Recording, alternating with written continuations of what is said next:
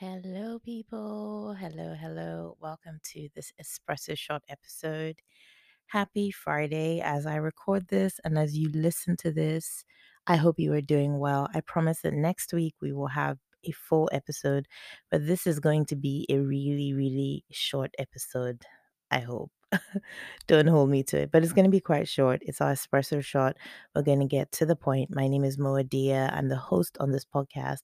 This is our Espresso Shots, which is all about just really short, sharp, hard hitting, sometimes soft hitting, but hard hitting, messages, charges to just get you, get you thinking, provoke your thoughts in terms of going deeper in the Word of God to motivate you with the word, those kinds of things. Basically, you get the drift. If you don't, listen to our other espresso shots. Some of them are longer, they're like cappuccinos or long coffees sometimes, but listen to them and you would get the sense of what we're about on this segment of our podcast. So I'm going to go straight into it today. Today's topic is pretty aligned to the series we've been doing on spiritual growth. Um, for the past couple of weeks or so. So today's topic really is about limiting God. Like, maybe the topic would be something like, can we limit God? If you see my eyes, I'm like, God, I got this question mark look going on. But can we limit God? Is it possible for us to limit God? We know that there is nothing, for with God, there's nothing impossible. There's nothing God cannot do. We know that He's sovereign. We know that He parted the Red Sea. We know that He's the God of the impossible. There's nothing God cannot do. Like sometimes, even the things we think we want God to do, or the things we want God to do, and we're thinking it's going to take 7 years. God, it's going to take time. God can just do it like that in the click of a finger, which is less than a second. God can just do it. Or maybe it's quite, maybe it's a second. Anyway, God can do it like literally in a nanosecond. So there is absolutely nothing God cannot do. There is nothing. But the question is, can we limit God? Like, can God be limited? Now, I think I've answered the second question in saying that there's nothing God cannot do. So, but the thing is, can we limit God? And the answer to that question is very much so. And maybe your next question, naturally, sorry, is how do we therefore limit God? How? Like, can we limit Him? Yes. How do we limit Him? In essence, we limit God by the capacity of what we have in us. Now, God is sovereign, so He can go beyond what is within us. Like He can blow our mind and do something totally like not within what we expected, nor what our mind. In fact, He does it all the time. But I'm just trying to say in a very far fetched way, God can do something that blows us completely, and he does quite a bit, but in terms of our experience and our journey with God, can we, in the way we think, the way we do things, the amount of the capacity we have, which I'll touch on really briefly, can we limit God? And the answer is yes. So really what God does is He works within the realms of what is within us, or the revelation rather we have. And this is why He also gave us His Spirit to be dwelling within us as believers, so that we have that unlimiting factors already within us. But the extent to how use we lean on it, or the extent to how we incorporate it in our lives, or how we let it overtake our lives, is really by the limitation we have on God. So, let me just give a sort of example. If somebody says, in their mind, they believe that God can only do X and X, right? They've literally conditioned their mindset and everything around them to believe God can only do X and X. It's quite early in the morning, so I'm trying to come up with an example. But let's just say they've limited themselves, and that's their thought process, that God can only do X and X. So that's really what their expectation is capped on. Doesn't mean God cannot blow the expectation, exceed. He is a God that exceeds our expectation. But it's literally like, as he can do something and completely blow them off and exceed the expectations. Like, wow, God, I didn't know this is causing me to come higher in you, all of that. But often people just limit God to like, this is all he can do and this is what I'm going to expect for. That sometimes even when God is showing them more than X and X, they're not open to it, or they don't even jump in, or they don't come up hither, right? Because they've limited God to X and X. So God is like, I want to do X and X and Y plus Y or something, right? But they've limited it to X and X. So God is like, I'm opening this door so you can even see that there's more beyond it.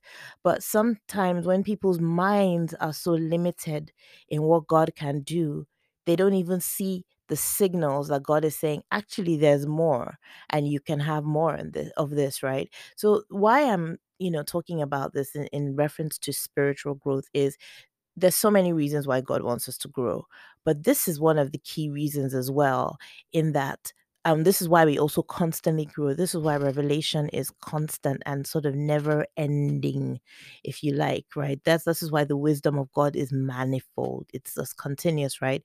And this is one of the reasons, because God is like, as you get more revelation, you get more capacity for God, right? So you now know something more about God, and that just gives you more of a capacity. So what you even find is, let's not even think about things that are so impossible or anything, but when one begins to grow in God, study more of the word, receive more revelation, if you did a stock check over a period of time of the person's life, in their experiences, the everyday encounters, their confidence in God, you would find that it would have grown naturally, and they would have just had more capacity for God, more God in them, more things that they're going out on a limb and doing, more faith, more of all of that, because they've increased the capacity of how much they can hold God. Um, if that I hope that all makes sense. So that realm of possibilities starts to become unending, because there's just more and more and more. And this is why God wants us to grow and grow and grow. He said to John, John the Revelator, I think that's what everybody calls him, but John, who the Apostle John, my dear uncle, who wrote the book of Revelation, not Shons, wrote the Revelation, right? Who wrote the book, right, of Revelation? He, in I believe it's chapter 4, he said to him, "Come up hither." So it's almost like he was like, "Come up hither, so I can show." It was, I'm paraphrasing. I don't have it in front of me, but "Come up hither," and it was almost like, "Come up hither, so I can show you more, and I can show you these things." So it's almost like "come up hither" means, like come up higher, right? So God is like, okay, I want to take you, I want to move you to a new level, but you need to come up higher. So therefore, you need to go deeper in me, in that sense. Like, come up higher, but raise your faith, and how do you do that? You do that by, spirit, like allowing yourself to grow in God, right? Your spiritual growth, your study of the word, all of these things. So come up higher, so I can blow your mind and open your mind more. Come up higher, so I can show you more. I can show you something, right? So even think about it. If you're a parent, there's certain things that you will, and you will trust your older child with. Now, this is in a perfect world, right? So you would trust your teenage daughter to do something more than you would say to your 6-year old or your 8-year old, because they don't have the capacity to do it. They don't have the ability. They haven't grown to that place that they can do it, right? So if God wants to get something done on the earth, and he's like, I really need, this thing done, he will entrust it to somebody he knows that now has the capacity to do it. Now, it doesn't mean that the person is like, God is like, oh, they are qualified. So this is I just want to make sure we're balancing this, right? So it doesn't mean that God is like, oh yeah, they have all the credentials and they can do it and I don't need to do anything. God is still the one that will, work in them, but in the sense of they have the capacity. When I say capacity is the ability to hold something. So let's just say you have a tank of water that is 150 liters, right? Um, that's the capacity, is 150 liters of that tank, right? So if the tank of the person is 30 liters, God can only pour water up to 30 liters. you know Maybe some of it would overflow, but there would be so much waste, right? Or they just won't be able to hold more, because they can only hold 30 liters. That's the capacity. God, the Holy Spirit's so incredible, because this example, I just literally thought about it. I'm seeing the pictures, explaining it to you. So 30 liters is the capacity of that tank. So God is okay, I pour, and the capacity is full. That's what it is, right? So the 150 liters that he needs to get, he wants something to be done and it's going to need 150 liters, to get it done, right? So the person that has the capacity for 150 liters, this is what I'm saying. It's not qualification that they have the water in this already. They just have the capacity. They've made room for it. They've made space for it. Is where he's able to pour. That's an example of him doing something on the earth. Now, in our personal lives as well, it applies. So how we see God, because our revelation, our capacity, all of that causes us to see God in a certain light. So there's some people that say, God cannot do this, he can only do this, he can only do this. Like in their minds, they've literally limited what God can do, the ability. So that is how they see God. So as I've explained earlier, when God is showing them more, because their eyes have just not seen beyond that, they often can't receive it. Now, God can break through barriers and go out of his way to make it known to them, but they've literally limited God to that. So I love somebody I love dearly, shared something the other day, and he was saying, we'll probably put the clip of it basically. And Pastor Ching Talk, he was just explaining about, if you see God as like, God is here to give me a comfortable life, that's how you would interact with God on your comfortable life. Or maybe you go to work, you go to church, you tick those boxes, that's it. You're like, okay, my life is just there. Me and my family. I just want us to be, all right. And, all of those things, let's just say, right? That's how you view what God needs to do, the role of God in your life. But if you see God as like, this is my father and I'm here on the earth, and I have a mandate, like, I'm a son, right?